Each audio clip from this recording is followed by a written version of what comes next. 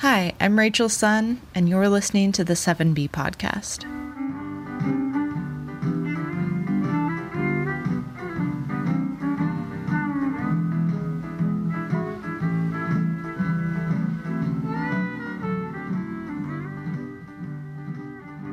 At 93 years old, Les Tucker has been making music most of his life. He's been in numerous bands and inducted into the Seattle Swing Music Hall of Fame. Still, Tucker, who lives at Luther Park Senior Living in Sandpoint, claims he's not a professional musician. Les primarily plays the fiddle and guitar, and he's also sung for some various Western swing bands on occasion. He started playing, he says, because his family did. We lived out in the country in Arkansas, and they often played in the evening around the fireplace, and I was 7 years younger than the next youngest one, so they kind of ignored me, and they never really helped me to learn how to play. I always kind of wished I would have then, but anyhow, they were all doing pretty good. The girls played guitar, and my dad played fiddle, and my brother learned to play the fiddle really good. I was about 8 years old. That's when that started, or well, they were playing always. I remember when I was like 5 or 6 years old, or 4 or 5, they'd be playing at night. I'd go to sleep leaning against the piano. Eventually, Les's brother joined the Army, and his sisters got married. So Les decided to pick up the fiddle and the guitar they had left and learn how to play. I met some other kids that wanted to learn to play, so some of us learned one tune, and then we'd all learn it, and gradually we got a little better. We kind of formed a band. We called ourselves the Happy Roving Cowboys. We played for country dances, especially in Arkansas. You know, they'd invite people out to the country house for once a month, and they'd have a dance, and we would play, even though we weren't all that great, but I guess we were the best they had, so they tolerated us. Les kept playing through high school, then joined the Air Force when he graduated in 1945. He was always able to find someone to play with, he says, and he joined a band playing for dances in Louisiana where he was stationed. I was at Barksdale Air Force Base in Louisiana, and there was a master sergeant that was playing music, and we played every morning at 6 o'clock at the radio station. I thought that was kind of interesting. Okay. I think of his name right off, but I think it was called themselves the Music Makers, and I played the fiddle with this particular band, and we did that for several months, and we had some good musicians playing, and he was the leader, and I didn't always like what he did, so I talked to some of the guys and said, why don't we start our own band? Les and his band kept playing, adding a member who played the saxophone and Les finding a trailer to store instruments. Eventually, they landed a gig. The first main job we got after we made our own band was Lake Cliff nightclub in Shreveport, Louisiana. That's where Elvis Presley got his start, same place, as a matter of fact.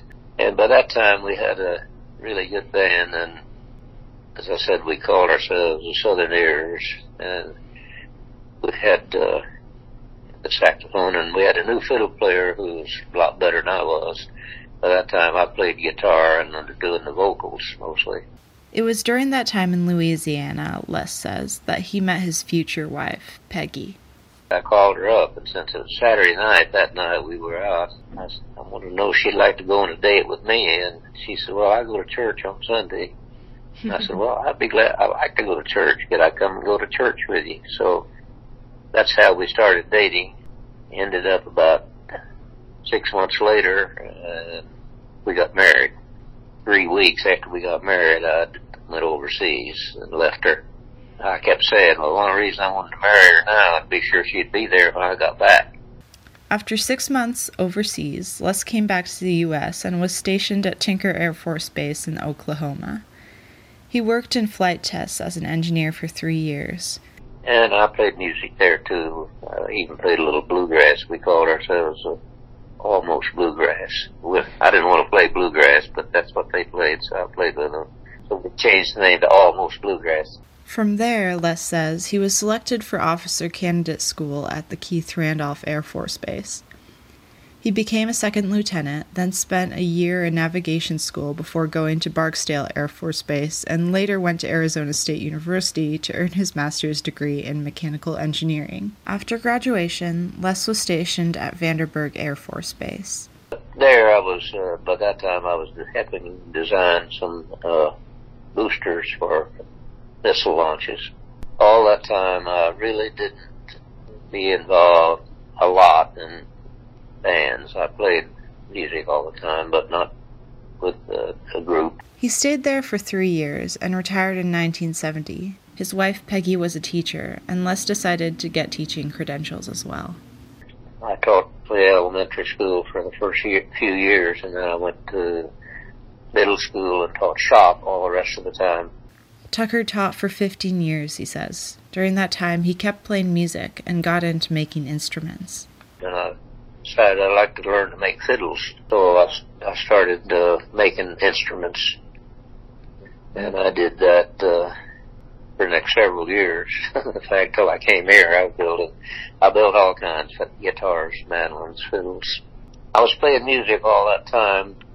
That's one of the things we did. I played Almost Bluegrass with some guys, and I just thought to myself, I bet I could build a fiddle.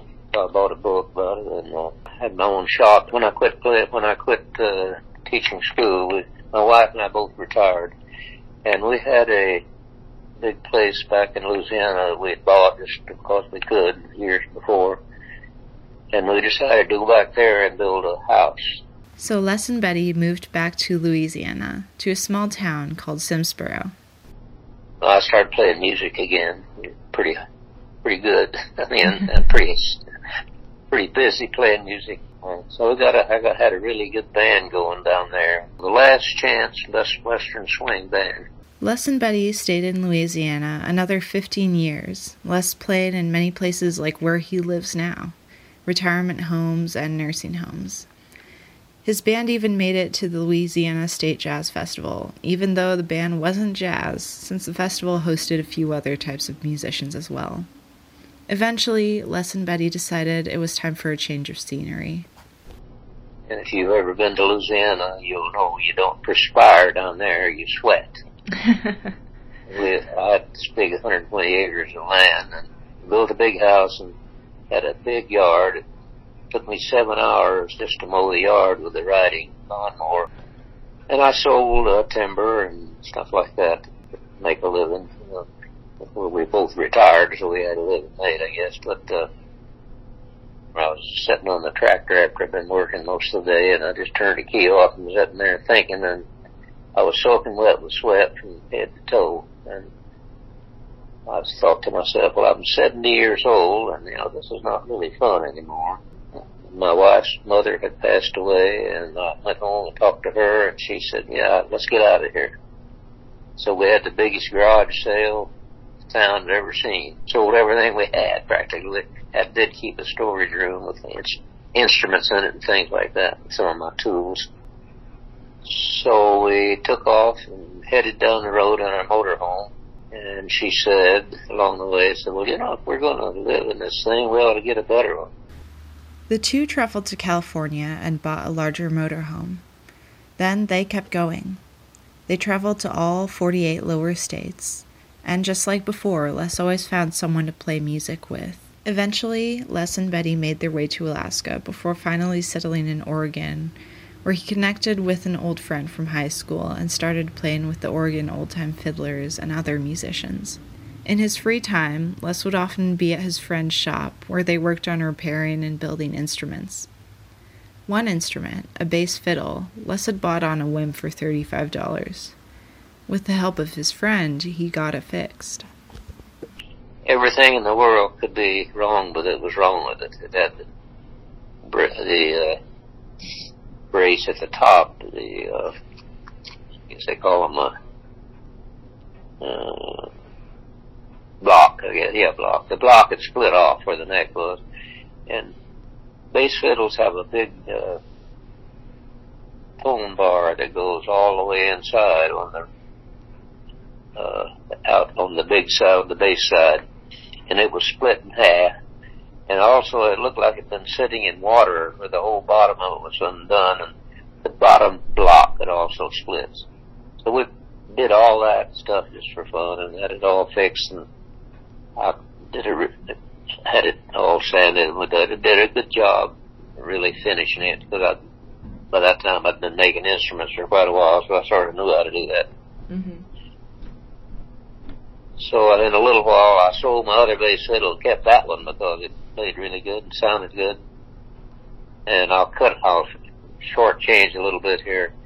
Anyway, when I left Oregon just now, 2 years ago, when we came here, I sold that bass fiddle for $1,500. I gave $35 for it originally. After 20 years in Oregon, Les and Betty retired to Sandpoint 2 years ago. And as he always has, Les started a band. Anyway, when I first came here, there's a lady playing piano. And I thought, gee whiz, I could play guitar with her and sound good. And I asked her, and she said, yeah, I thought it was a good idea. So we played a little while that way, and people liked it, but she moved to one of the other retirement places down the road here a good little ways. And by that time, I was already playing guitar by myself, sort of. And I found a few people. I found another piano player, and I had one guy here that wanted to play the bass fiddle, and he didn't have anybody to play with. Or he didn't live here. His mom lived here, but he made some instruments, and he made a bass fiddle even. So I got him, and I started playing with a group called Slow Jam. And I don't remember the guy's last name. His first name is Steve that ran it. And all the people there played by note. Of course, I didn't play by note. I just never bothered learning. I played by ear all the time. And we played about 6 months there with them. Mm-hmm. And I got acquainted with all the people. And the one guy that made the bass fiddle played with him. And a couple of guitar players that I got to liking. And well, anyway, the lady kind of halfway in charge of the programming said, well, why don't you learn to read notes? And I figured to myself that I'd been playing for 80 years then. I told her, well, I've already been playing for 80 years and I never had to play by notes, so I don't think I'm probably going to start learning that right now. Mm-hmm. So anyway, I talked to a couple of guitar players and asked them if they'd like to come play with us, and they said, yeah, they would. The band played every Wednesday and Thursday afternoon, letting residents sing along, passing out books, and singing other songs residents would know, like She'll Be Coming Around the Mountain. I guess we did that till this COVID thing came, so we almost been playing 2 years here, and we named this band also The Last Chance, because we thought it was our last chance. And so we played here about 1.5 years before this thing happened, and so we're all anxious to get back to playing again. And with vaccinations becoming available, he's hoping that might not be too long. Betty passed away in November, and so for now, he's been keeping the company of his cat, Nuisance, named after a cat he and Betty had years ago. This cat came as a full-grown calico, and my wife, she didn't want a cat.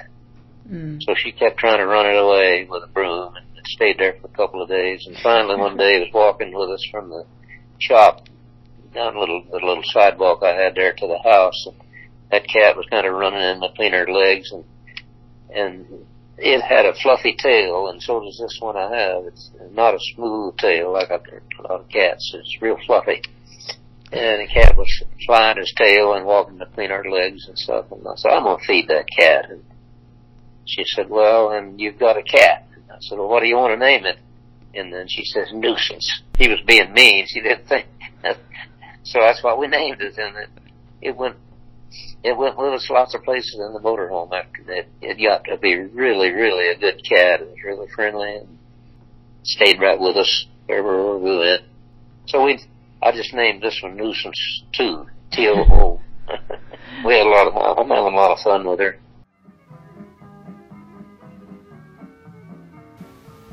Thanks for listening. If you enjoyed today's story, you can join us again next week for another 7B podcast.